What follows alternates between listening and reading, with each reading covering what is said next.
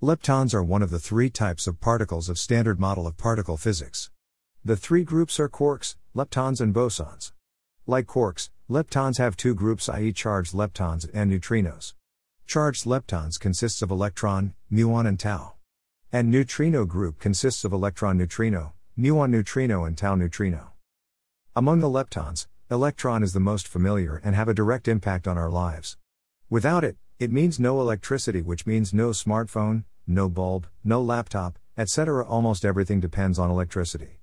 Without it, we are back to the 1600s. The electron is extremely stable, but its cousins tau and muon are extremely unstable. Muon has mass of about 207 times the electron's mass, while tau has a mass of about 3,477 times electron's mass. Muon have a mean lifetime of about 2 millionth of a second, 2 times 10 to the power of minus 6 second, while tau have a mean lifetime of about 300 trillionth of a second, 2.9 times 10 to the power of minus 13 second. They all have an electric charge of minus 1 e. There is an ongoing muon G2 experiment.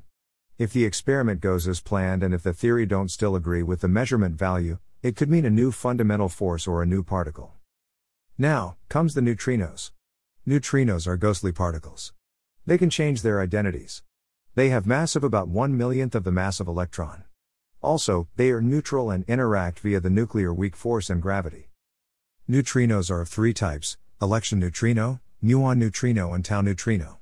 Their mass increases in ascending order from electron neutrino to tau neutrino.